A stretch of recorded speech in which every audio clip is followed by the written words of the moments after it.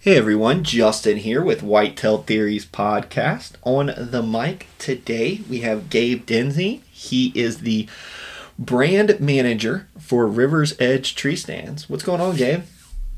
Oh, just having a fun night. The phone died, my iPhone died, and I lost everything. So I'm sitting here. This is literally the first phone call I've had in 4 days. Man, I know we were talking about that, and just so y'all know, I'd throw this in there. Gabe's also with Service Side here. He produced some pretty solid content last year that we got to use to educate and inspire the team. Awesome Triton buck and big Minnesota buck also. But man, what happened with the phone? You were out on a hunt link or something? No, actually, I just was out late Saturday night, and I let my phone run dry.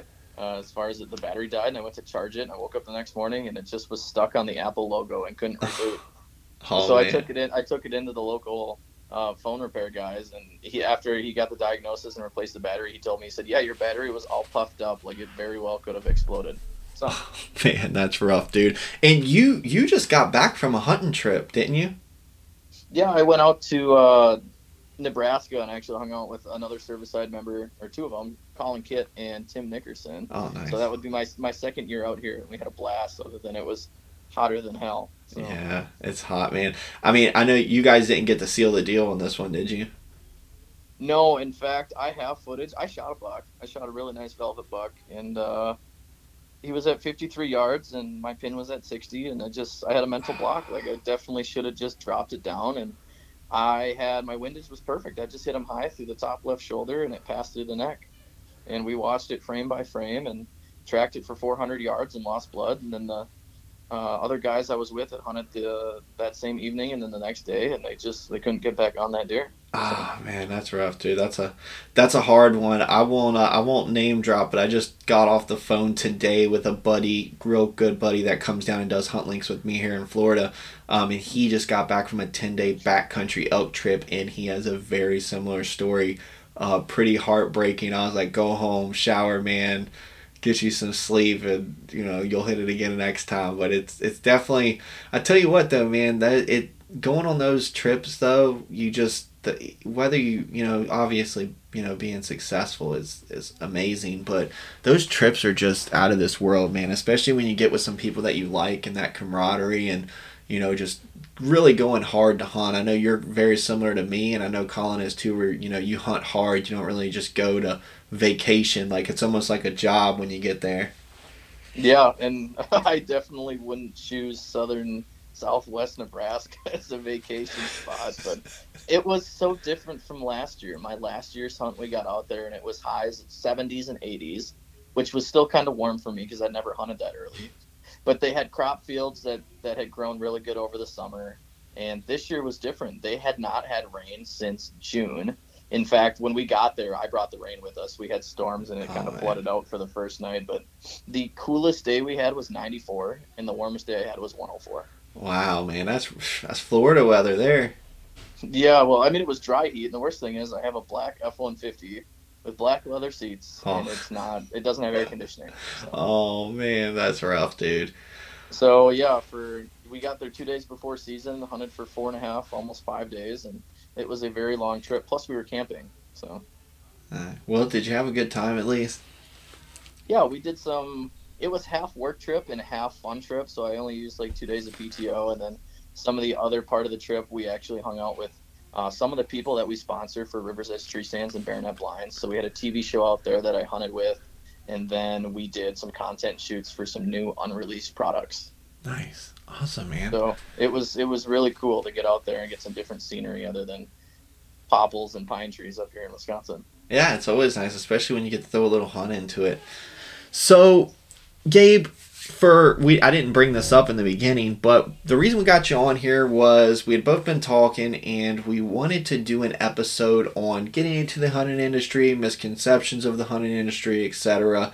So I'll let you go ahead and segue us into it. I know you had a few directions where you wanted to start, so I guess we could start in the beginning of how did you get into the hunting industry, and then we could kind of just go from there if you want.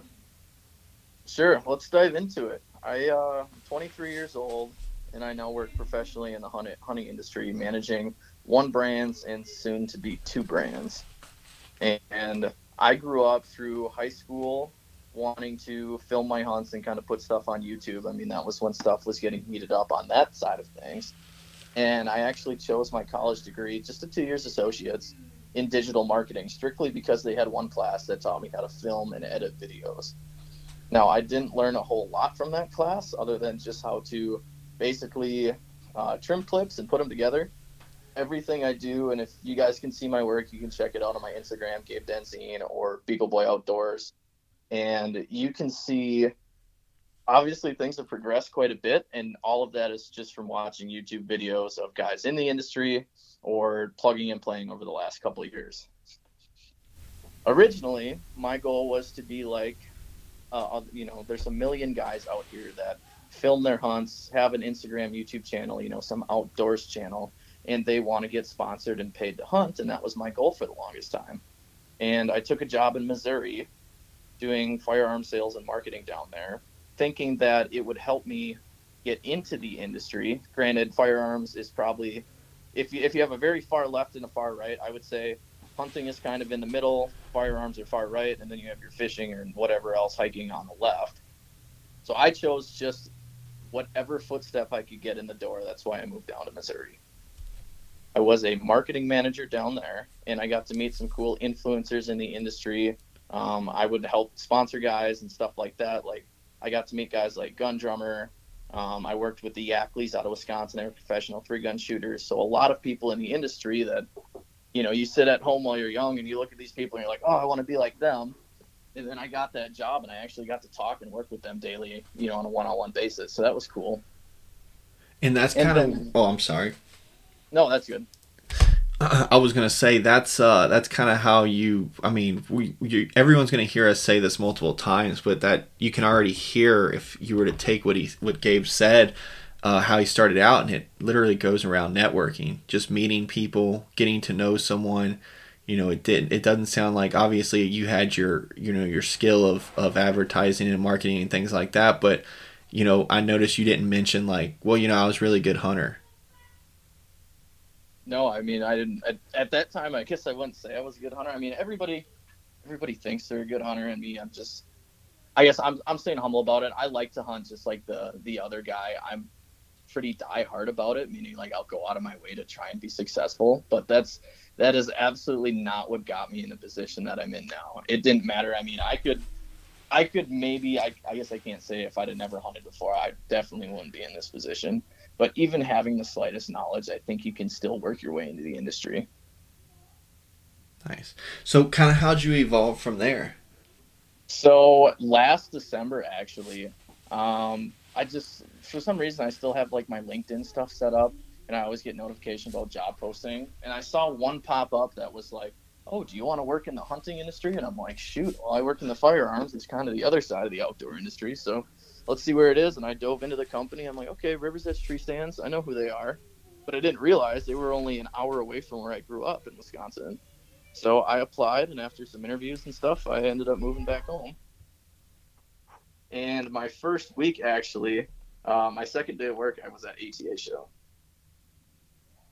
Straight into the fire. As soon as I got there, I met some people, and they're like, all right, Gabe, you're going to Louisville, Kentucky.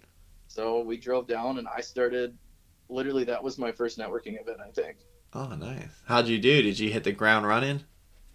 I mean, I think so. It was kind of nerve-wracking, but, and I look at it this way, like a bunch of people that idolize hunters, like guys like Ted Nugent, Sequin guys, Crispy, there's so many people in the industry. Roger Raglan is one of my favorites.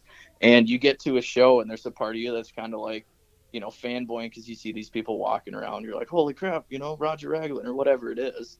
And I had that for about the first, 4 hours. And then I realized like, hey, it's my job. I have meetings with these people that were pre-scheduled. So like I had to quick, wipe off fanboy, like, okay, this is business, and start talking to these people because they want to work with your brand. And that was huge. And I guess the whole point of this podcast is going to end up being using networking and, how networking can get you involved in the industry, because that's really what it is. So I guess I'll move past ATA show. I met a bunch of cool people in the industry, a lot of people in the industry, and we had conversations. And I get back to work and kind of figure out my job roles. Okay, I'm a brand manager for a tree stand company.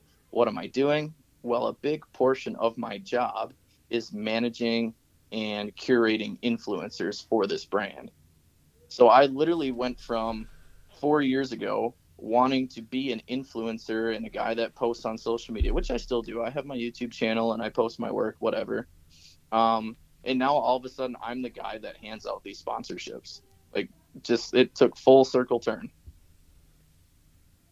So working with that, it was just super cool because ATA show, what I didn't realize, and actually a good piece of information, if you're a guy or you're a group of guys, you have your outdoor YouTube channel and you're looking for a sponsorship, or you're like, hey, I want to hunt for a living, whatever it is, most of these guys that show up at ATA show, there is a bunch of, I don't want to say no-namers, but guys that are just starting out that walk around that show and they network. I mean, they're getting out there, they're talking to people, and that's literally what you have to do. I probably talked to 50 different groups of guys that would walk up and they'd have what I call a media kit. So they have a printed out piece of paper that says, hey, if you pay me this amount of money, I will do this, this, and this for you. And I didn't realize that was how the hunting industry worked. I was under the assumption for the longest time that if you want to be in the hunting industry, you have to be an apex killer, you have to have awesome videos, yada, yada, yada. That's not entirely true. Now, if you have 100,000 followers on all your socials, yeah, that helps. You're probably going to get reached out to faster and sooner. But the majority of these guys that only have 500 followers, 2,000 followers, even 5 to 10,000 followers, they go to these shows and reach out in person and they say, hey, for this amount of money, I will do this, this, and this for you. Are you interested? And then that sparks that network, that sparks that conversation. We'll revisit later. Now, you kind of touched on this a little bit, but like, this is a question that I hear a lot. I'm going to throw it out there, and this could probably take up a whole episode, but just give us what you can. I hear it all the time. How do I get sponsored? So people always say, especially once they get into service side and we start talking to them and they're like, hey, we explain to them what our field staff program is. It's a membership type program that offers perks and opportunities, but at the end of the day, our mission is uniting hunters. We're trying to put hunters into a group or a club or a family, and we're trying to hook them up for that, partner discounts, hunt links, things like that, events, giveaways. But the main thing is we're trying to bring everyone together so that everyone can meet, network, and connect. So it's a platform for all that. But I do hear that a lot about the sponsorship. We don't do anything with that just because of the type of product that we are, I guess you could say. But what do you usually tell someone when they ask you, how do I get sponsored?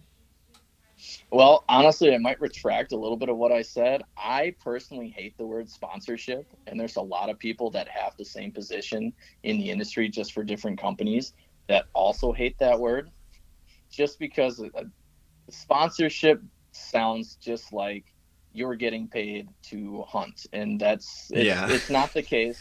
Right. And I'm not trying to crush anybody's feelings, but I do not know a single soul in this industry that just gets paid to hunt. It does not exist. Yeah. So you watch guys like, gosh, I really don't want to name names, but some of the bigger YouTubers that you'll see, guys with 100,000 to 400,000 subscribers. Right. Most guys, if you're just some average guy off the street trying to make it big, they don't get paid to hunt. There's a lot of behind the scene things that happen in this industry that nobody knows about until you work in it. Exactly. And that's what was subtly explained to me. Like, I came into this industry like, maybe I'll meet a bunch of people and I'll get sponsorships. And now that I'm the guy that hands out, I guess I will call them partnerships is the word I like to use. That's a solid word. That's how we look at them too, because it's you get a little bit, they get a little bit, but we feel that way with the word field staff, but we can't rebrand a word. If you were to rebrand a word, you're going to waste so much money really just to change a word.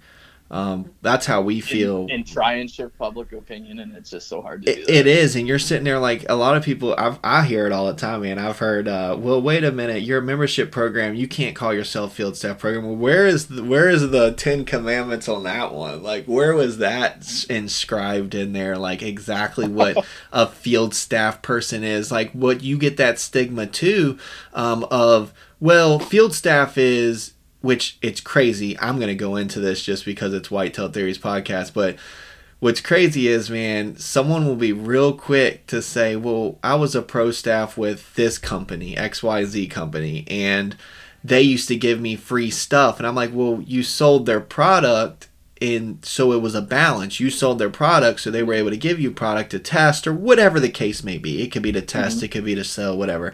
But I'm like, both party, you're getting something, they're getting something. If you don't do nothing and they don't do nothing, no one's going to win. It's going to be stagnant. And I tell people all the time, like, so that's what that was. We're not selling a product. We don't need someone to go get 10 service side members to come in. Like, we're not looking to do that. We just Yeah, grow. it's not recruitment. Yeah. Exactly. It's not a recruitment type thing. So I tell people all the time that. I'm like, well, you can't compare the two, but you hear, my point is, you hear the word field staff, and that's the same thing with sponsorship. You hear the word sponsorship, like, whoa, wait. Somebody tells me all the time. I talk to about, gosh, probably 50 people an hour, and I've had a few people, and I'm not making fun of no one, but it is funny. Like, people be like, I wish I could do what you do. And I'm like, well, I hope you know that I'm not in a tree stand right now, as much as I'd love to Yeah. be. I'm actually behind a computer for about 10 to 12 hours a day. And even in my free time, we're editing. You know how it is, man. You're Yeah, editing. and You're we're having a creating. podcast at We're 7:30 at doing a night. podcast at 7:30 on a Monday. So you know how it is, but that misconception with words. So it's nice that you decided to come on here and help break that too. A lot Yeah, of people. and you said it perfect too. A sponsorship would literally be, I just like, you are so idolized that I'm gonna pay you to not do anything other than just represent me. But even still, they're doing something in return. But Right. I don't give any of those out in this industry. That's not. It's always okay. If you want something from me, what value do you have, or does your group have that I can have in return? And that's where I kind of break down. I have what I would call three different positions in the outdoor industry.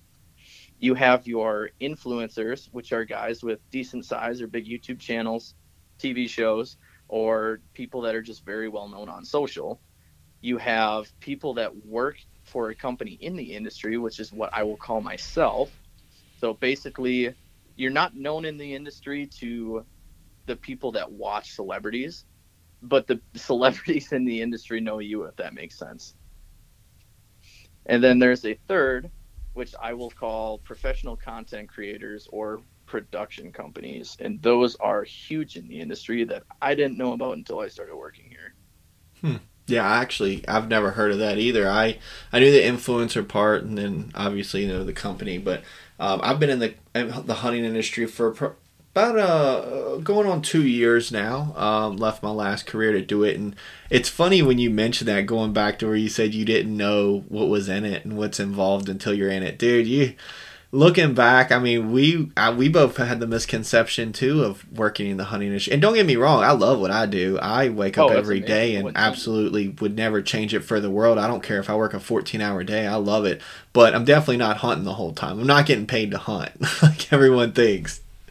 No, and I guess that's where I'll kind of dive into those three different things. I mean, I'll start with influencers because most guys that are going to listen to this and most guys that I know in the, I guess, that want to be in the industry, 75 to 80% of them want to be celebrity influencers. And the reality of that sucks, man. I mean, it's very slim Yeah. for you to become, the 1% of the 1%, and that's just how the world works. I'm not saying it's impossible. I'm saying it's just very hard to do if you're solely doing it off videos and popularity. The way to boost that, if you're going to be an influencer, is guys that are kind of dual weapons. So I work with influencers that, I get them product, and some of them get checks, and they may only have 1,000 subscribers or 1,000 followers, but they may take some badass photos, and they might strictly be like, hey, if you need some reels or some shorts made, I am more than willing to, if you send me product, I'll get you a Dropbox full of creatives and content and send it over for you guys to use on your own. You may never see those videos, pictures, or shorts on their channels, on their socials, but they gave me a Dropbox full of stuff that I can use for my own brand. And that happens with every company in the industry. That would be my advice for guys that are struggling, like, hey, I'm stuck at 600 subscribers, or I want to be a celebrity. Reality is harsh. It's hard to get there, but this is a very good way to at least network with brands, is provide them value. I Yeah. mean, if you can't provide, some guys come up to me and say, hey, I got, I get 1 million views a year. If you can't provide that, don't cut yourself out. You have to go back to the drawing board and say, what can I provide? Well, maybe I can do custom tailored content for that, and post some of it, kind of, I know some guys that are small, but they work with brands, and some guys are like, how the hell does that guy have a sponsorship or a partnership with so and so? Well, it's the simple fact that behind the scenes, this guy is busting ass to get them a bunch of deliverables each quarter, each month, each year, Mm. whatever it is. So it's a give some, take some. I definitely shout guys out that don't have hardly any followers just because they get me content. And that's what every brand needs. Dude, you couldn't have said that any better. I've probably said that in my head a million times, and I love that you brought that last part up, because we do the same thing. I don't care if someone's got one Facebook follower and they literally made it yesterday. If they're literally putting in the work, we are always, because we're all about building, lifting hunters up, building hunters up. So if they're putting in the work, it's so much easier. And I hear it all the time, man. I mean, like I said, I talk to about 50 people an hour, and I literally, man, will have these quick conversations, and in those quick conversations that you have with people, you learn within the first couple sentences like what they want out of it, or at least where you can go with the conversation. But with some of them that are just like, I'm so and so, you should worship me, and then when you do check it out, you can see that the work's not really put in there. Like, yeah, they put some work in there. We know editing takes time, and really any type of self-filming or anything like that is work.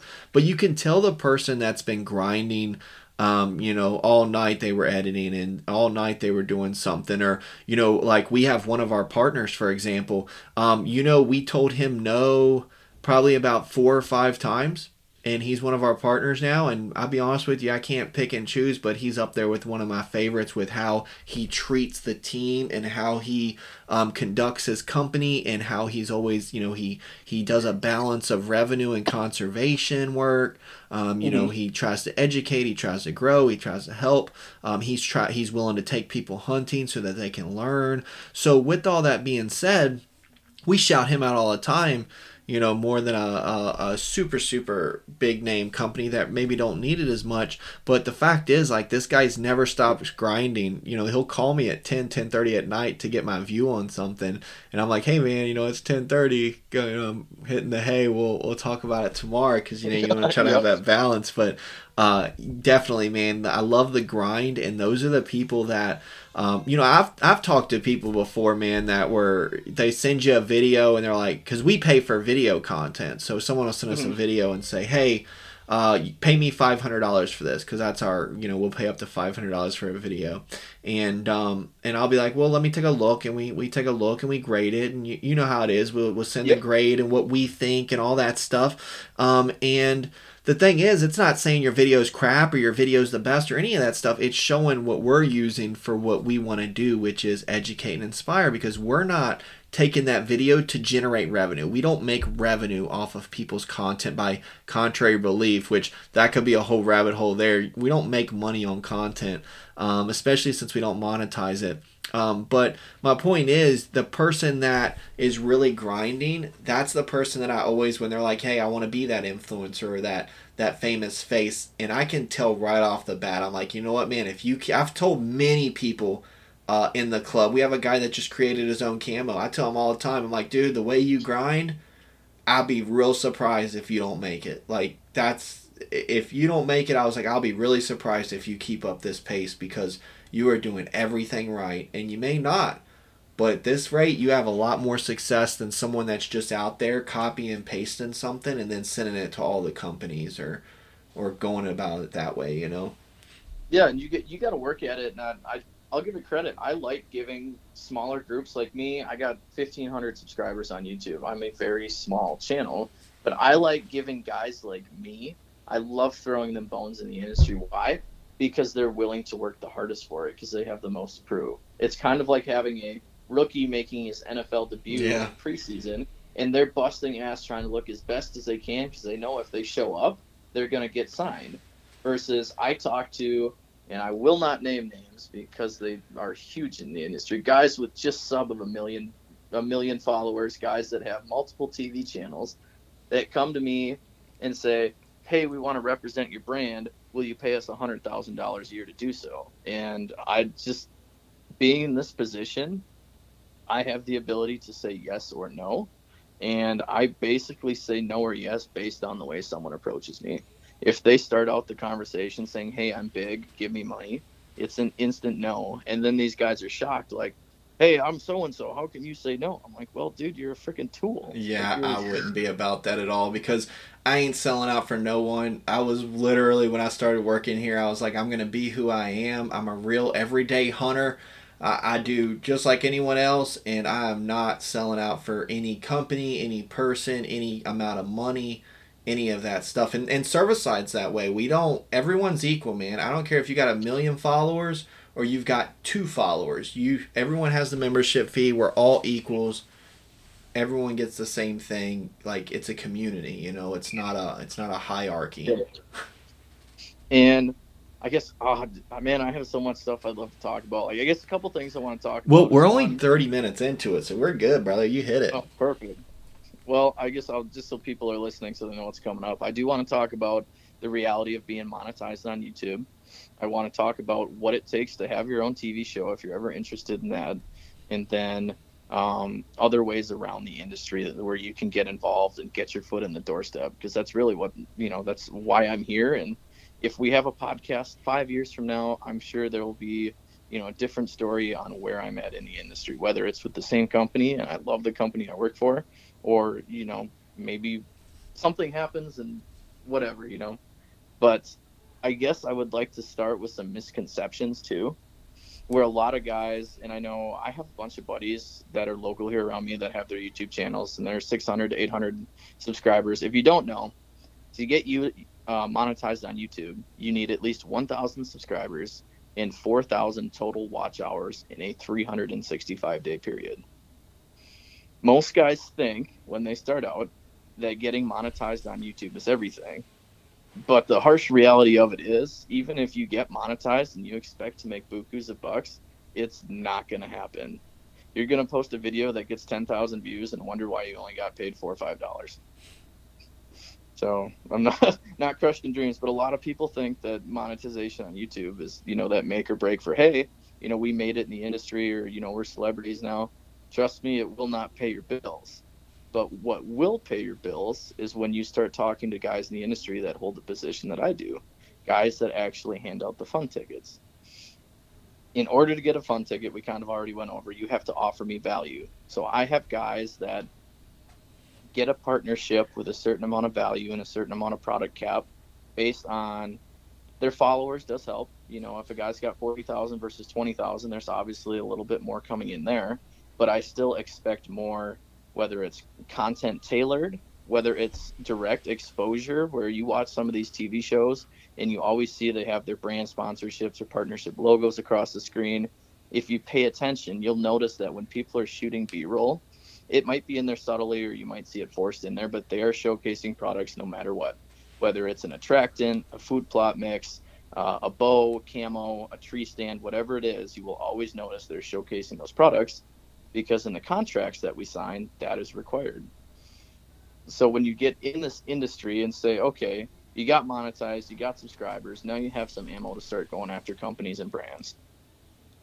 Your approach with that, if you want to start making some money, you start going to these companies and say, hey, I'm so and so, I have this amount of followers or whatever. If it's not much, you got to provide value. So that is, I'm willing to maybe give you guys 100 pictures each quarter, professionally edited images or just product images that are specific to whatever you want.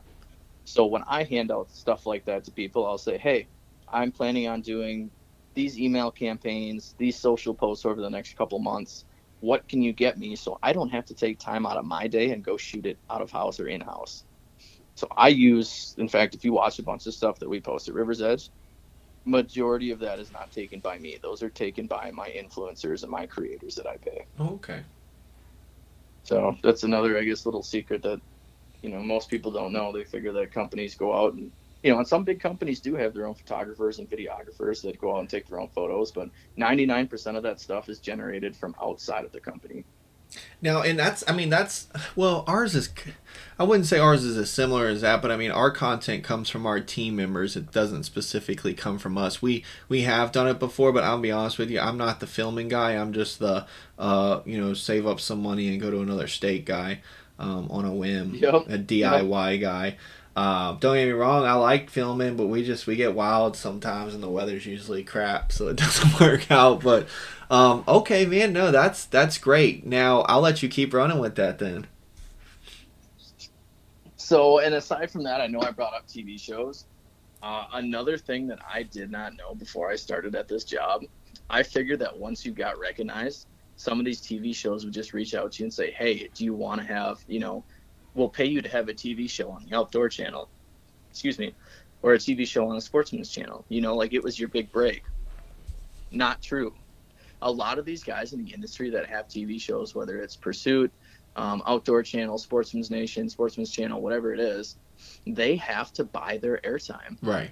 I don't know if a bunch of people know that, but that's why, like, I'll have guys say, hey, I need $50,000 or $60,000 a year for this. And you look at it and you realize, well, that's because it costs $30,000 to air a show for 2 quarters a year. It's ridiculous, the price that they charge for these things.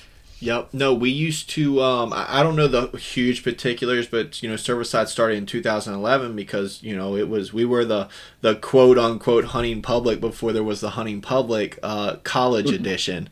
They were all in college and would travel around, eating, back when ramen actually used to be cheap. And things like that, but eating out of gas station food, McDoubles and things like that. But they would travel the country and they were real big into content. So when Serviceside started, it was a huge hey, we're going to help you, we're going to get your content out, things like that. And then we evolved into more of a community and about culture and helping and things like that. But when we first started out, that's how we started, and we had a TV show, and that's how it is, man. I don't know what they paid, but then once we got into community, that's where we're like, hey, we want this money to go towards community, not being on TV. And a lot of people don't realize that. The first time I had heard it, I was like, wait, so pretty much if you got the dollar amount, and I mean, you know the right people, man, and you got money, you could easily get you a show tomorrow.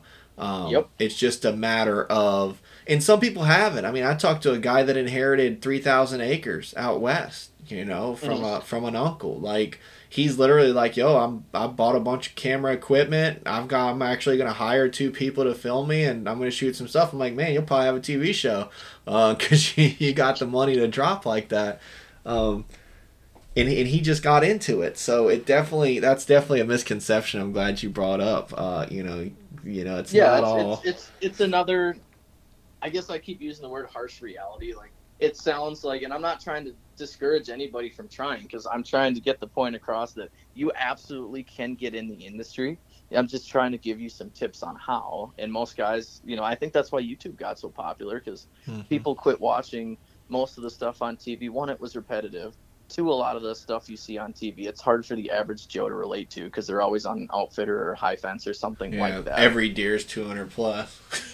Yeah, but I understand it now, because those guys need it to survive. If they want to keep all their partnerships, they have to make sure that they're getting, kills on camera. Like, one of the channels, and I won't say which channel, in fact, some of them, they might all have the same rules, but I was just talking to some guys a couple weeks ago that if you shoot a deer and you do not recover it, you cannot use that footage on TV.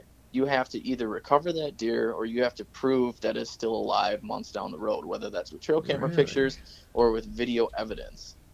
I like that rule, but man, I bet you there's a lot of B-roll and footage lost though on that one.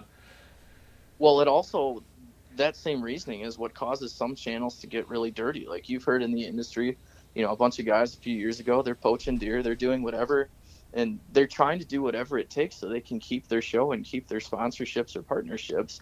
And it's just it's kind of dirty that way. I'm not a huge fan of it, but these people are relying on that money to come in from their partners so they can fund their show, but they don't have a show unless they execute. So it's kind of a cutthroat industry that way, where if you show up, you have to perform. Oh, for sure. I mean, we talked about it before we even started recording this episode of like, if I could tell every person in the world, and like you said, I encourage people. You let me know. I'm literally right now have 4 people that I'm helping to get into the industry with connects that I have because of their hustle and the type of people they are, and just the I mean, really, I can leave it at that.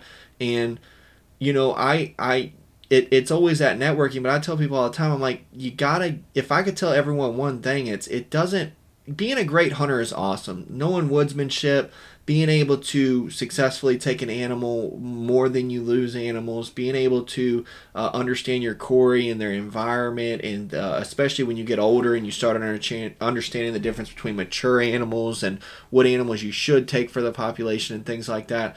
But it doesn't matter how good of a hunter you are. That's not the only thing that's needed. That is literally probably the least amount that is needed to be in the industry. You do need it, but it's definitely one of the smaller ingredients there when it comes to being someone that's in there full time. And I see people all the time, man, that make it. I got a buddy that they used to tell him no all the time. He was actually in Servicide.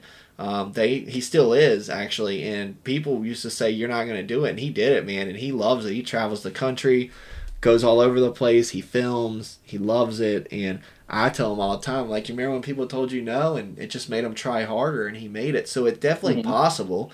People do it. People I know have done it, but it's that grind, man. It's more than being a good hunter, that's for sure. You got to understand the industry. You got to understand that there's a lot more into it besides just taking an animal. Well, and then you can balance strengths and weaknesses. Like, I'm sure there is a lot of guys in service side that are having this debate. Like, I want to be big. I know how to film my hunts. I know how to take pictures, and they're still looking at a stab in the industry. The easiest step you could do is join a production crew or something like that. There are all these TV shows, all these YouTubers that are looking for guys, and I know it sounds like it sucks, but to sit in the tree and film and not hunt. You look at role models like Michael Waddell, T-Bone, Nick Munt, guys like that are now popular with Bone Collector, Real Tree, all this stuff. If you listen to where their story started, how they were on a production crew in their 20s and their young 30s, they were behind the scenes for 5 to 15 years before they caught their break. It's the same thing with the hunting public guys. All Most of the guys, I guess, that are big on the hunting public right now, I guess Aaron, Zach, Jake, Greg, those guys all started with Midwest Whitetail as interns, filming. They weren't on camera, but they were filming. Eventually, once you make those connections and you have those backgrounds, because when you're filming in the industry, you meet a lot of people. Right. In fact, some of the guys, like when I was just on this hunt out west, I was with their videographer and their production crew and talking to the guys, and you go look on their socials, and it's like, okay, these guys have 800 followers, but you look at their followers and there's like, okay, they got 6 guys with blue check marks. They got a bunch of popular industry people. What are they doing following this nobody?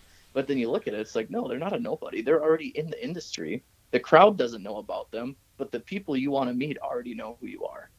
That's legit, man. And you know what, man? That boils down to the grind.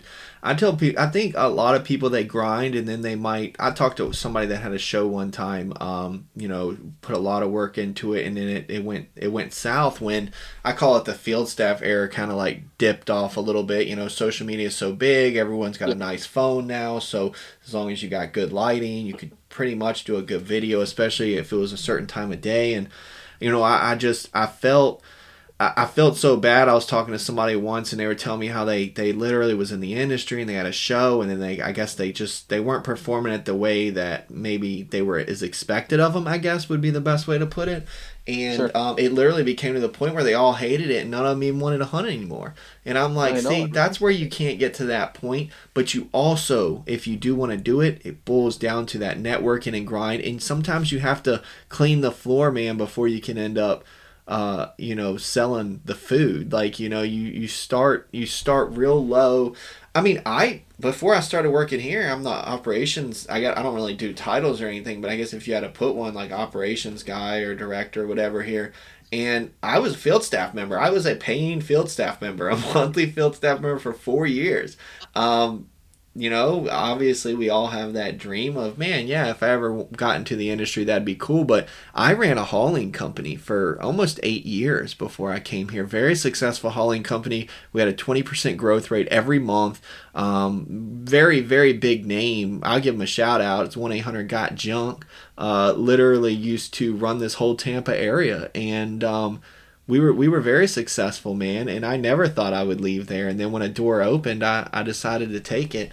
But, if I didn't put that work in as a field staff, which that's what we had talked about, the reason I got this position was the amount of work and, being known, not as a awesome mega hunter, just as a regular guy. That's what I was known as.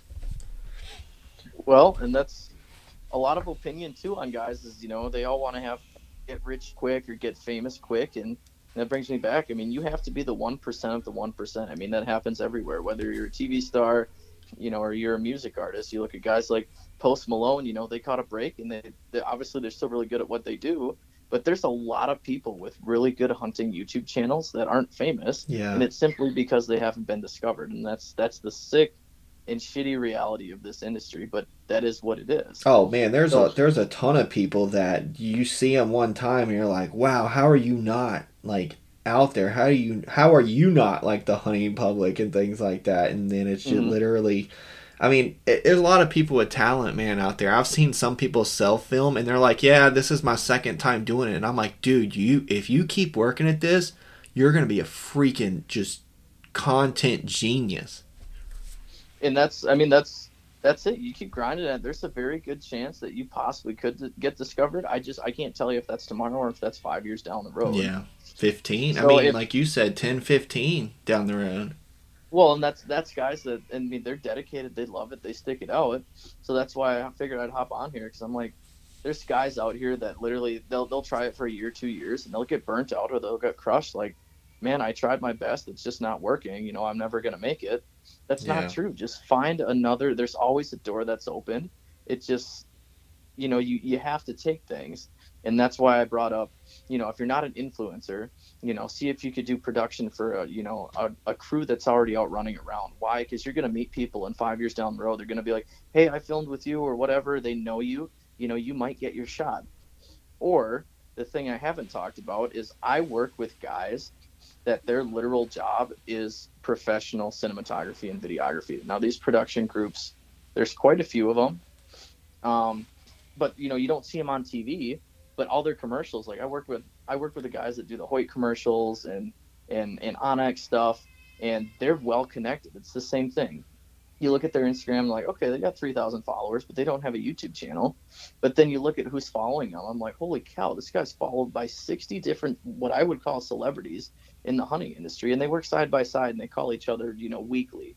It's just ridiculous, the avenues you can take. Dude, networking is king, bro. I'm telling you. You can never say that enough. Like, the people...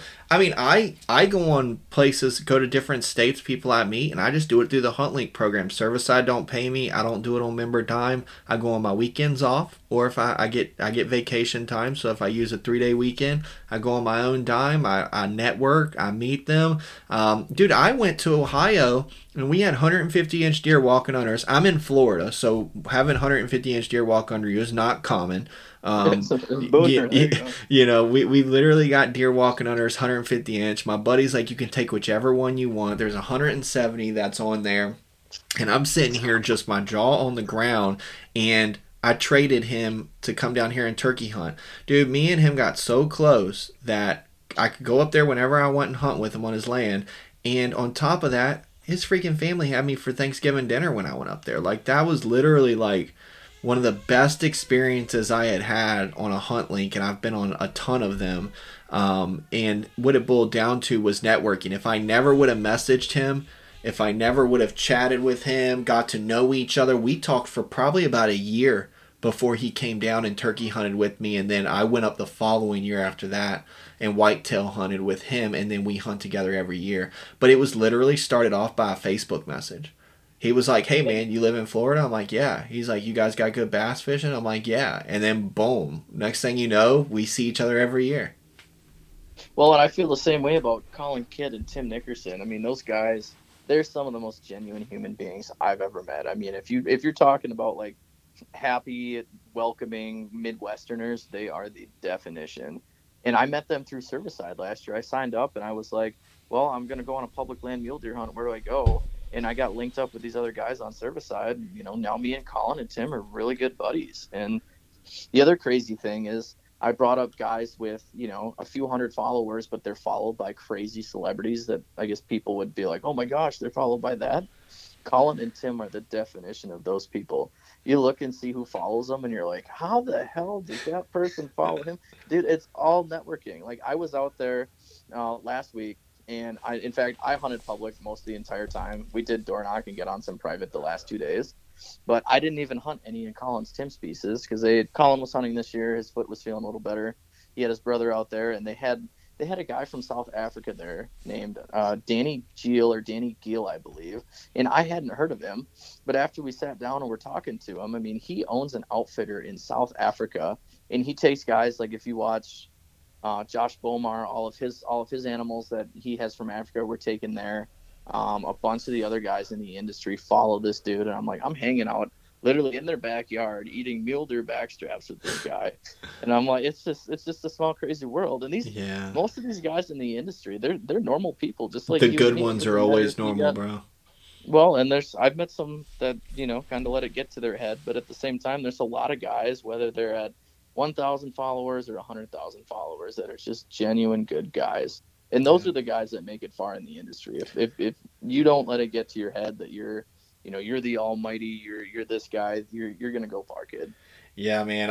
I'll never, being in service side. Like I said, I talk to a lot of people, and I will say I've had, and I'm obviously not mentioning any names, but I have had people that were a name that someone would recognize, and they're trying to get into the club, and they think that they can just say that they were so and so, and check out what I used to do, and you should just let me in. And I'm like, well, that's not really how we do things here.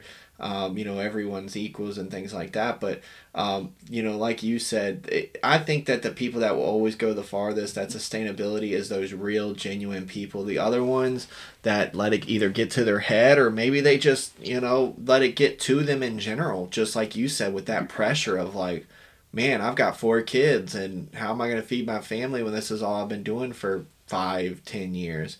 You can't say what you would do in that situation, but I will say that being humble, and the people that I've met that were some of the best people I've ever met were the most amazing hunters, in the aspect of having types of knowledge that you can only think to read about or see someone do, and you're sitting here and they're willing to share it with you, and you're like, man, that's when I'm always like, man, I made it. Like, when someone shares a piece of information with me, I've hung out with a few different people, and when they actually share like some of that secret sauce, I'm like, man, like, that's when I made it. That's when I feel like I'm working in the hunting industry, is when that happens.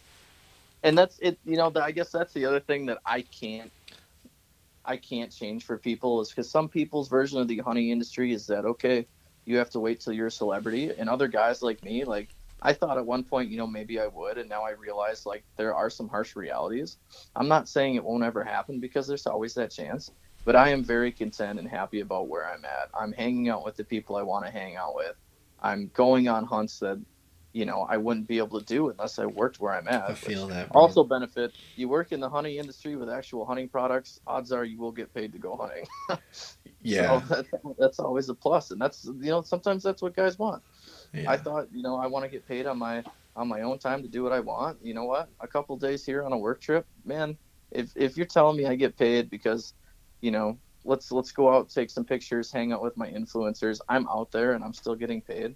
Man, that's my definition of I'm in the hunting industry. Like you can't be any more happier than that. It's No, just for sure, man. you're working with the things you love. You're working with awesome people, and it's just once you're in it, man, and you stick with it, you're gonna keep growing as a person.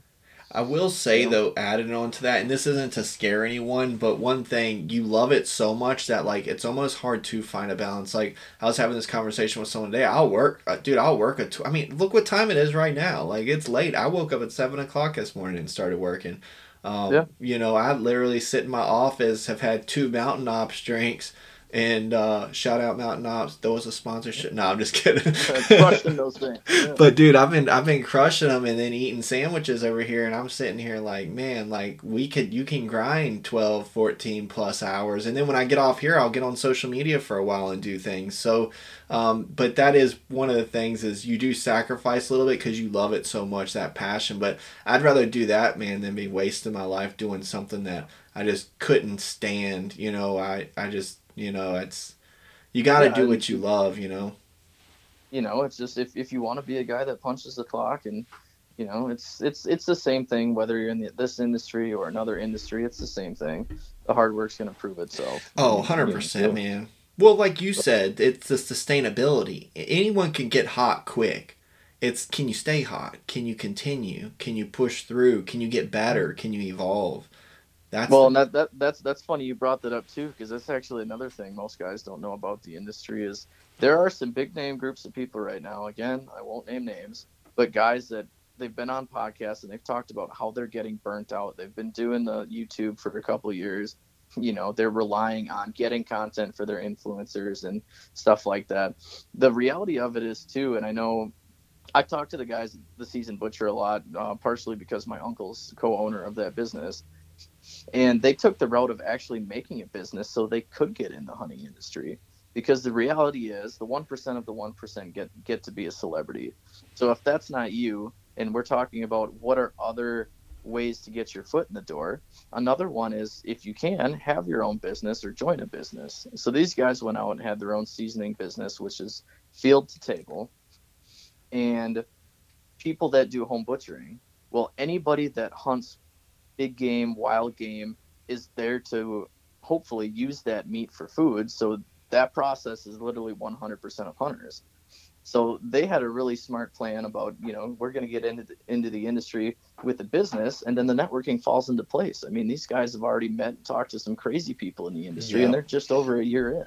Oh yeah, man, I and mean, they've that's grown tremendously from people that I mean, if you guys don't know who Jim and Charlie is, they're the type of people that just cut a computer on last year. So they're old yeah, school, man. I can attest to that. They're They had very the old they had the school. grandma, like when I used to go to my grandma's and she'd pull out her flip phone. You're like, do they even make those anymore? Like that's and now they've got a huge following. I mean, I've been buying their products since I first heard of them last year, just because you can take your field to table to like a next level instead of just your basic like burger, burger sausage, things like that.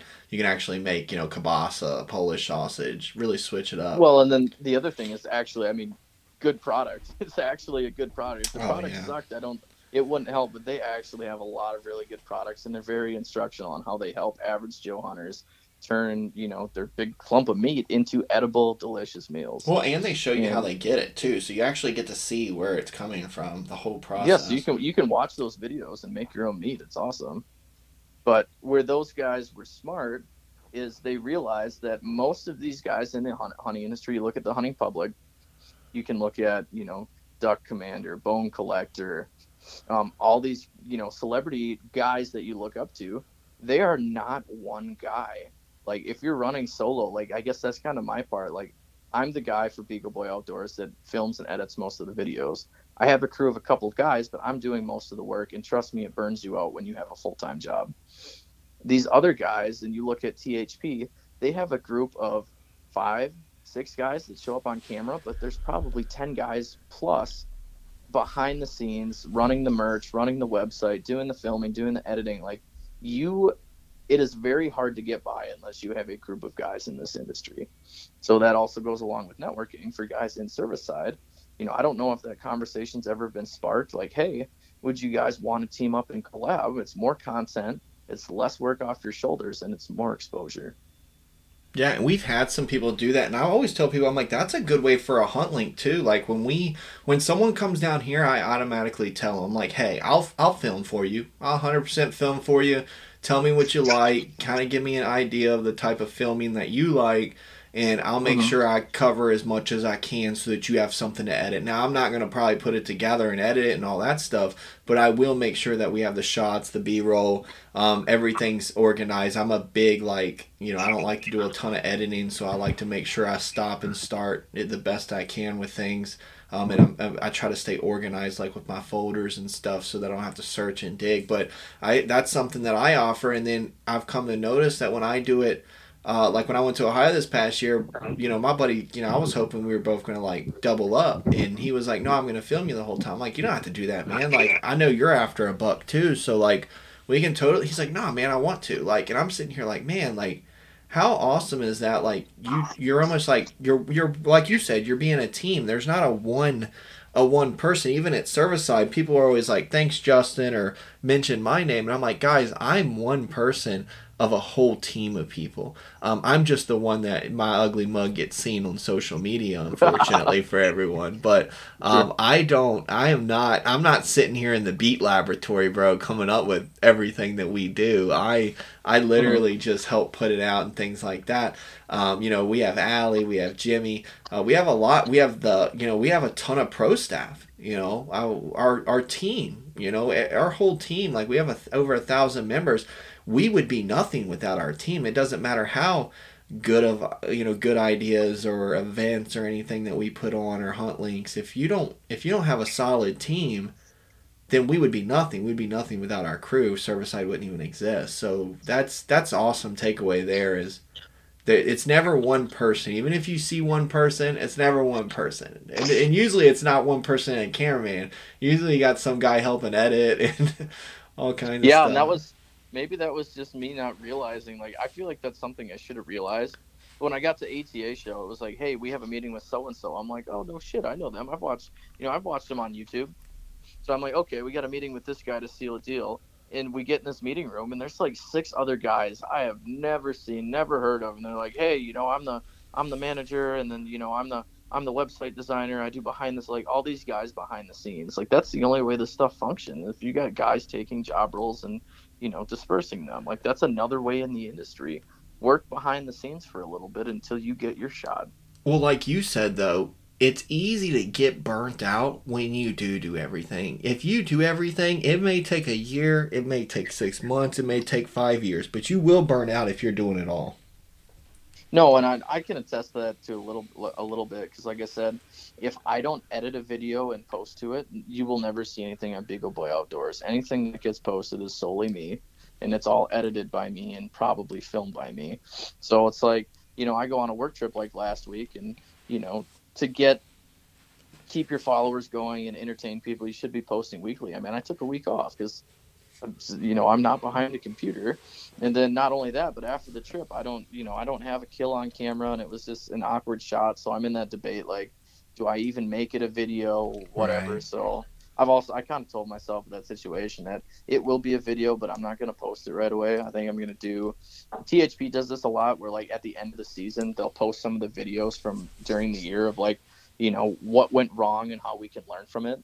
And I think that's more what I'm going to do with this video, just because also another thing, when you're making your way in the industry, there are some things that will make or break you. And I'm not saying don't post your hunts, because that if that's who you are, do exactly that. But that's just one of those things where I know if I post that, my comments are just going to be littered with guys telling me, "Oh, you suck, you shouldn't be hunting." Yeah. And it's just I don't actually post my kills. A lot of people always ask me, "Where's your deer?" and I'll text them the picture if they'd like to see some kills I've done, but yeah. I actually don't post mine. A few different reasons. We won't get into it now. But I'm not feeding. I know we can always say like, do what you want, be happy, blah, blah, blah. Like I get all that. I'm not worried about none of that. I don't want, and this is just my reasoning, take it or leave it. I don't want to feel like I am being an example for someone, or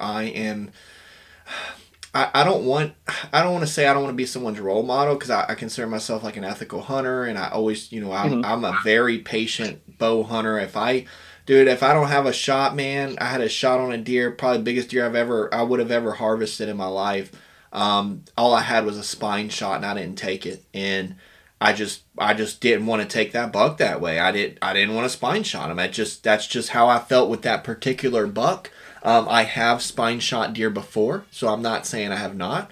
I have done a lot of things like that before, but I didn't want to do it to this particular buck. It's just how I was feeling in that moment. And I never post any of my stuff, but the reason I don't is because I don't want someone to be like, well, because I'll kill a spike. Like when I go to my family's land in Virginia, they got spikes all over the place, and they're like, please kill Absolutely. those spikes. They're like, get them out of here. When I go to Maryland, I have a deer crop damage permit where we can take a lot of deer. Hmm. Same deal, man. If it ain't got spots, you're dropping it. Like Hmm. it's costing these farmers, and we don't even put a dent in the population there.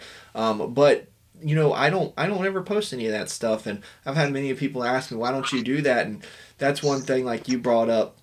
You can do what you want, obviously. I'm sure no one probably would say anything, but I have seen where, someone will get on there, especially when you have a large amount of followers. Man, there's people that get paid just to troll. So Oh, absolutely. it's Yeah, that's literally a another side of the job. industry you'll never know about. It's literally a job where it's a salary job where you get paid to troll in it, and it boosts algorithms. It gets. I mean, think about it, man. We ran into it with politics. All you got to do is say one word, and you could have 500,000 comments on a post quick, Yeah, So, this industry is cutthroat, and if you want to, if you're trying to make it in a certain way, you just got to make sure you got, you're okay with it. You have thick skin, or you just, there's no issue doing what you do. In fact, that's probably the higher road to take as well. Just being humble about things too. I just got to the point, man, where I was like, I don't want someone to be like, well, he's doing this, I should do it, or he didn't do this, or I should do it. Like when we kill all those deer in Maryland, dude, we fill up pickup trucks full. I don't want someone to see that and be like, oh, he's out slaughtering deer. There's no context to it. Like they don't understand that this farmer's about to go into debt because he can't pay his bills Yeah, to that's keep the that's tax literally man off his butt. Yeah. conservation. Some people think hunting's about killing big bucks, and a lot of the good industry guys, and I'll tie this in. There's a lot of industry people that do whatever it takes to kill big bucks, but the guys that really are well respected, like they're very well known for understanding the concept of conservation. Like whether it's a small buck, whether it's a couple does, like I guess I'll use this guy's name just because I've heard him on Wired to Hunt podcast and stuff like that. Like Ted Nugent is very adamant about monitoring his deer populations and stuff like that, just because he understands conservation. There's guys that'll blow him up, be like, I can't believe you just shot 8 does. Well, look at how it's infecting the environment. If the Right. tags are there and it's legal to do it, absolutely. And you know what? Let's just say for example, like, and hopefully, I mean, hopefully this doesn't start a riot. But let's just say for example, like, okay, he takes 8 does. They don't understand the context. But it's legal. They go about the right way, whether it's their Department of Agriculture, or however they end Mm-hmm. up doing it, and they get their crop damage permits. Well, shouldn't you be mad at the legislation? Shouldn't you be mad at your congressman? Shouldn't you be mad at that as opposed to The attacking people your that make it fellow legal, yeah, man? like, absolutely. I don't understand. Like I've always heard down here because you can kill 5 deer down here and 5 of them can be bucks.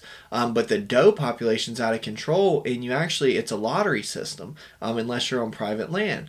So what's crazy is you'll hear like all this stuff, and I'll watch it. I never say anything because you know how that goes. And then one day, man, I comment on someone's. I was like, "How many times have you wrote your congressman?" He goes, "I haven't." He's like, I know they wouldn't even look at it." I'm like, I beg to differ. I actually went and found the email. They had an email address, a .org or whatever, that you could go to and submit Mm-hmm. things. And I put it on there, and I literally put it in. I'm the guy, he never said nothing back. And I'm sitting here like, look, man, like, you have people that'll complain about things and be like, well, it should be done this way, or someone should do this or that. And I'm sitting there, but you haven't physically done anything. Now, if you are writing your congressman and you are trying, kudos to you. This isn't for you. But if Yep. you're just judging and, well, man, we kill, man, dude, one time we went to Maryland, we killed 29 deer, and we didn't even put a dent in the population, and I could never even surface that photo because I'd probably be banned in the hunting industry after just... some guys would light you up, but that's just... And they don't understand that this farmer's like hanging on by a thread, and that we take our time and money to go help him because he's hanging on by a thread because the deer he just lives in a mecca, dude, where the deer just destroy him, you know? Well, and it's like, you know, we went fishing to Saginaw Bay last year in Michigan, which I think it's Lake Erie. No, whatever lake it is, Huron. You know, their walleye bag limits were just insane. And talking to some of the local guides, it's just because the population's so crazy. And, you know, you post pictures, you're limited out with 4 guys and a crap ton of walleyes. They're like, holy cow, save some fish. And then you look at it, it's like the reason they do that is literally the conservation of the fishery. For other species to survive and fish to have their growth stunted, they need to supply, you know, they need to have adequate food supply. They can't have that much competition. Like, there's a lot that goes into balancing ecosystems. Yeah. So you can never take something off of a photo. That's our whole point. It's the same here with bass. Don't quote me on this. It's like less than 14 inches or less than 12 or less than 10. It's something like that. But you can keep up to 5. And I hear people all the time like, well, let them grow, blah, blah. And I'm sitting here like, you do realize that all those little dinks are eating all the food at a quicker rate than what that 15-pound bass is. You know that, right? Like, no, they don't. That's the answer. That's the thing. I'm like, you do realize, like, as a worm falls out of the tree and lands off the bank into the water, that dink is going to get that 10 times faster than any big bass. That big bass is just barely going to roll over and see it. Yeah. But so we're at about an hour or so, man. Did you have where else you want to? Did you end up covering everything you wanted to with that? I think so. There's so much in the industry that guys probably have questions about. And honestly, maybe if you guys listen to this podcast, reach out to Justin and see if there's any more questions, or reach out to me. And maybe eventually we'll do a follow-up podcast here, just because I know, you know, with ATA show coming up, guys, they're allowing media all 3 days this year, I believe, versus last year you had to wait until day 2 before you could show up and start networking. Awesome event to get your foot in the door, meet some people, go talk to the faces behind these brands, because, you know, I always used to look at it like, oh my gosh, you know, we got brands like Sitka and there's, you know, Matthews or Hoyt, and you look at them as brands, but then you go to these shows and you realize that the people behind these brands are just other guys like you and me.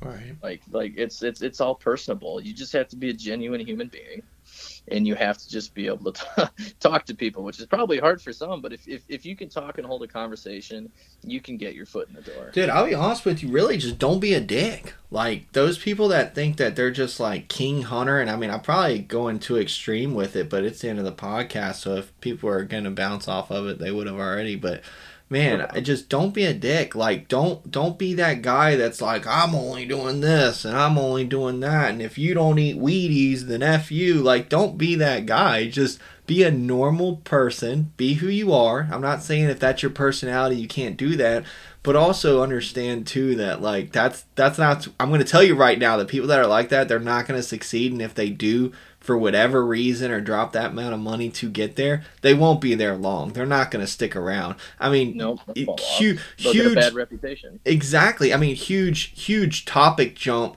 but that's what happens to a lot of actors in Hollywood. You'll hear about someone being hard to work with or not wanting to be dealt with because they've done 6 or 7 movies, and everyone's like, that person's a nightmare, and then they fall off, and you're like, wait, they did 6 or 7 movies in a year, and now we don't see them except every 10 years, and it's a crap movie. It's usually because they're a butthole, you know, like they're... No, I absolutely agree with that. You need to be, which I guess I'll list off takeaways for this. 1, you need to practice networking. That is the number one and probably only way in the industry. If you actually can network, reach out and talk to people. Be a genuine human being. Talk to them the same way you would talk to me or you would talk to your buddy.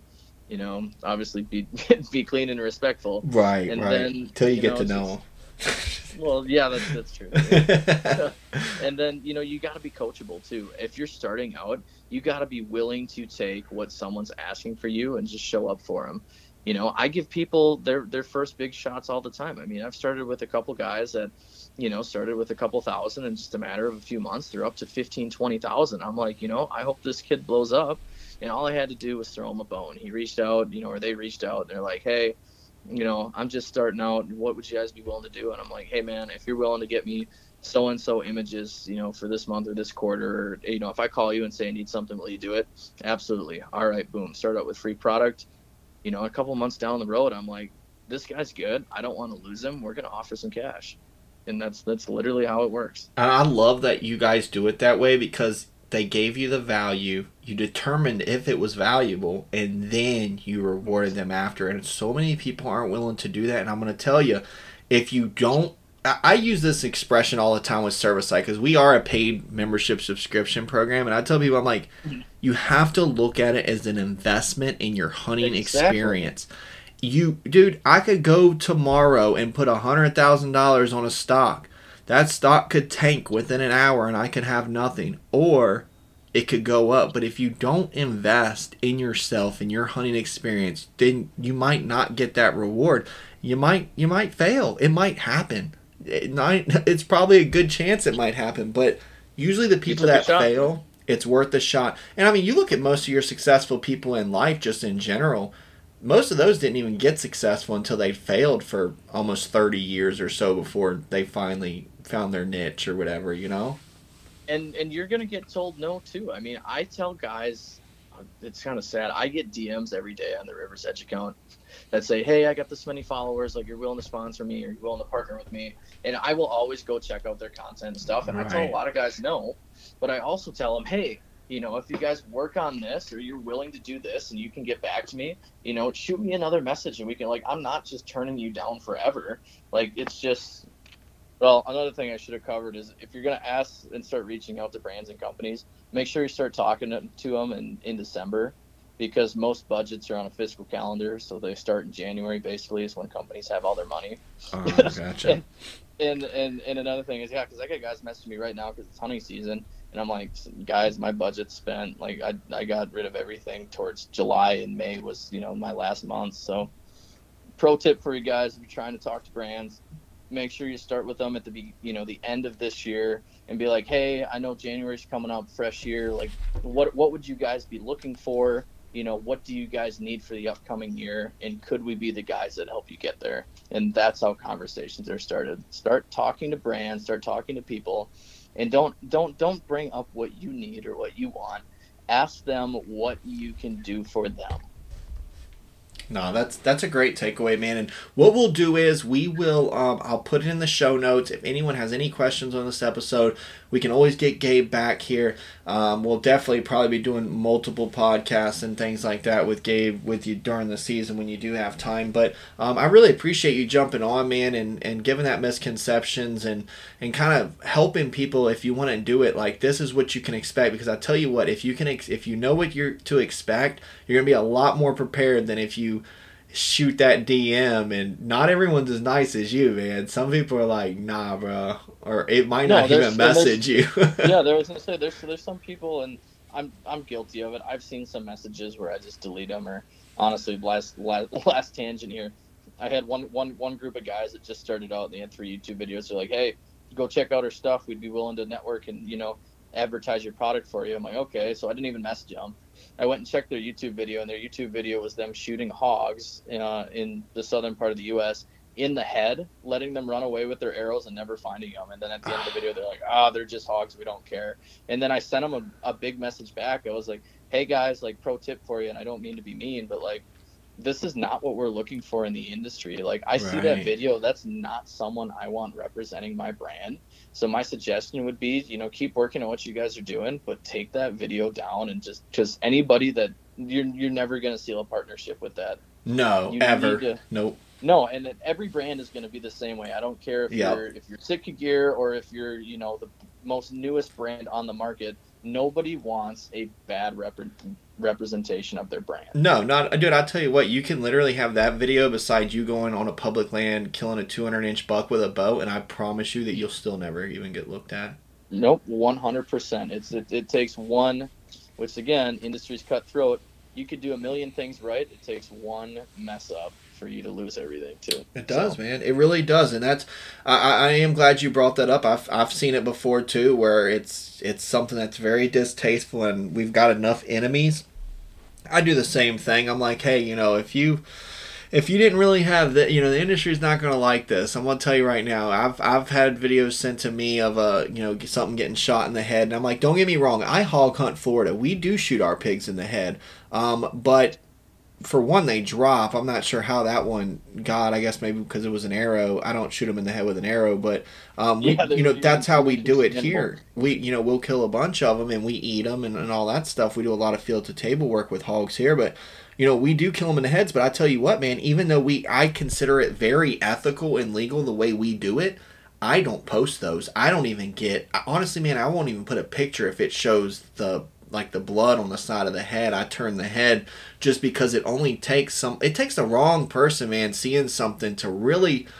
Not everyone will give you a hard time, but we've had people before on our YouTube channel that they'll hit you, man, and if you do the wrong thing, they'll keep hitting you, and you just do not want that spotlight on you. That's the wrong spotlight to have. I was gonna say that's the exact opposite. They say all publicity is good publicity. That is absolutely not true. It's not at all, man.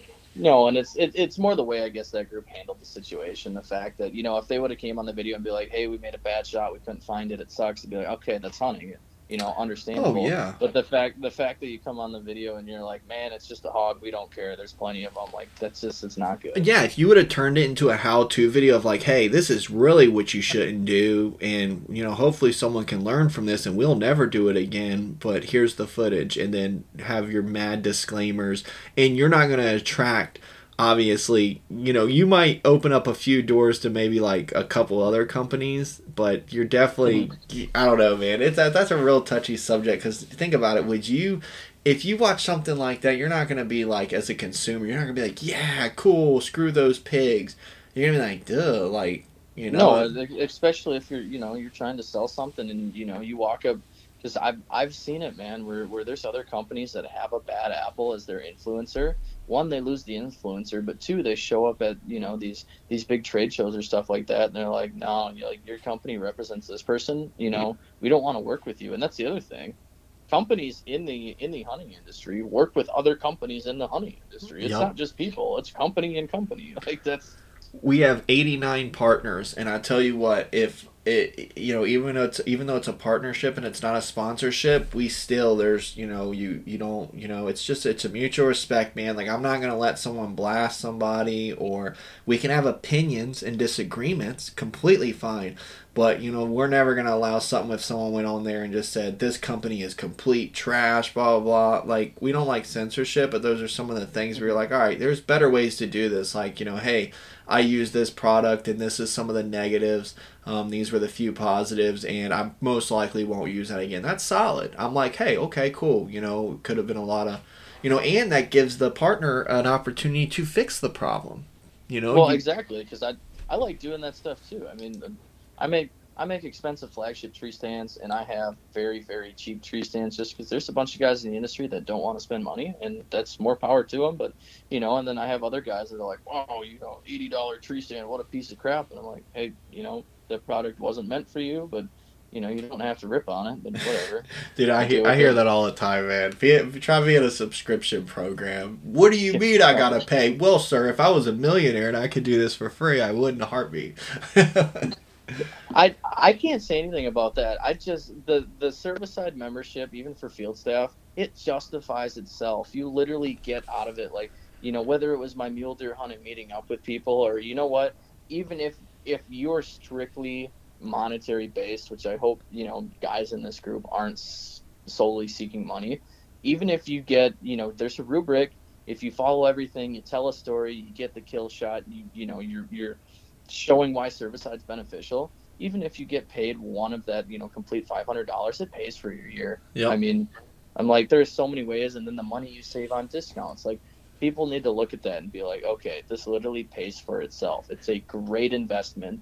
It's it's only not a good investment if you sign up and you do not do a damn thing. Exactly. And that's what I tell everyone, dude. I do all the sales here and all that. And I tell people straight up, man, I'm an honest salesman. I don't know if those two words go together, but I literally tell them how it is, man. I'm like, hey, if you utilize these perks, if you utilize them, even if just one, you will recoup your money plus more monetary value. If you do not, you will not get nothing from this except a couple decals and a welcome letter, like, and Yeah, and then maybe a they'll friendship. be upset about it. It's like, no, man. That you get what you put in, man, and you know how, and it works great because this is a, and I'll throw this in here, the little secret sauce. The thing about doing it that way is you attract the right people and you deter the wrong people. The people that are No, like, that's you should exactly pay it. me, bro, they will be gone. No, don't get me wrong. I explain the value, just like anything else. Explain the value. You obviously want them to join the team. But when we get to the point where we're at the point where it's like, I call it the begging stage, like where I don't know if they expect you to beg or something, but I always call it the begging stage. When you get to that point, I'm always like, guys, you get what you put in. If you don't put in anything, you're not going to get anything. You have to, and then it deters that person because that's normally the bad apple. That's normally the bad seed. They're not a team player. And we're not out here to railroad people. I tell people all the time, if we were, we would charge a lot more. If I was going to take Yeah, advantage of someone, I would charge a lot more than $30. It costs $10 to mail something, so we've already lost a third of our profit. Like, so I always tell people all the time, I'm like, with us, man, it's we dude, I live and breathe this, man. My job is to give the team value, and I love it, and I'll always continue to do it. But it deters the bad apples and those I don't even second guess, because I'm like, you know what? Jump on the app, keep in touch with us, see what Servicide's about, and if that person does, they'll come over. And if it's not for them, that's fine. It's not for everyone. But there is value in it for sure, especially if you like traveling the country, if you like meeting new people. Like you said, networking, man, that's the value right there. The friendships that I've absolutely. made. My best man at my wedding is a guy I met from Servicide, so Yep. it's and that's before I worked here. I was a long time member. Most of my relationships I met, before I became an employee here. It's But crazy how this industry works, man. A lot of people just think it's, a one way to celebrity, and it's not. There's so many avenues in the hunting industry so that will many. get you to a place you can be content, and you're like, man, I'm in here. I'm working with the people I always wanted to meet. I'm working with the brands I want to, meet with. And other perk, even if you work in the industry, even in the slightest, for some brand, some company, you will forever have discounts to every brand possible. Oh yeah. So keep that in mind. You get a job in the industry, and hey, you know what? Even if you didn't talk to anybody, you still have that. Dude, I tell you what, man, that's one thing. If I ever, did move on and did whatever I decided to do in my life, that's one thing I know will always be with me is when you meet a hookup, you usually got a hookup for life. Uh-huh. It's like, yeah, that's just it. It's But and that's also networking in and of itself. I mean, I talk to other brands that I'd never talked to, like, hey, like I normally use your stuff, and I work here. Do you care if I, get an industry discount? All of a sudden this guy's sitting in my contact in the phone, like, hey, you guys want to get up and, do a meetup hunt or whatever, test products together this fall? I'm like, shit, yeah. dude, I do that all the time. I'll have an opening. That's how I met up with somebody this year in Georgia. I had an opening. Some trip fell through, and I was like, "Yo, you're like 5 hours from me. You want to link up?" And he's like, "Yeah." I Let's was like, do it. "Let's do it." So But so Gabe, we'll go ahead and close this one out. I will put in the show notes that way if we want to do another episode on this. But anyone that has any questions, definitely drop them or hit me up. But where can they reach you, Gabe? If they have any questions or interested in some products you sell, things like yeah, that. but the best is I semi manage the River's Edge Tree Stand socials. There's actually I'm partially on that, but there's other aspects to it. Otherwise, the best way to reach out to me is my Instagram is Gabe_Denzine. Otherwise, you can get me at Beagle Boy Outdoors on Instagram. That YouTube is up there as well. Otherwise, I'm in every Servicide group chat, whether it's on the app, Servicide Nation, Servicide Field Staff stuff on Facebook. I'm on those guys. I'm the guy with the mullet, so you can't really mistake me. So. Been rocking that Bottomlands hat too, though, bro. Yeah, I got it. So. All right. Well, Gabe, I appreciate it, brother. And you guys are listening to Whitetail Theories podcast. Appreciate it, guys.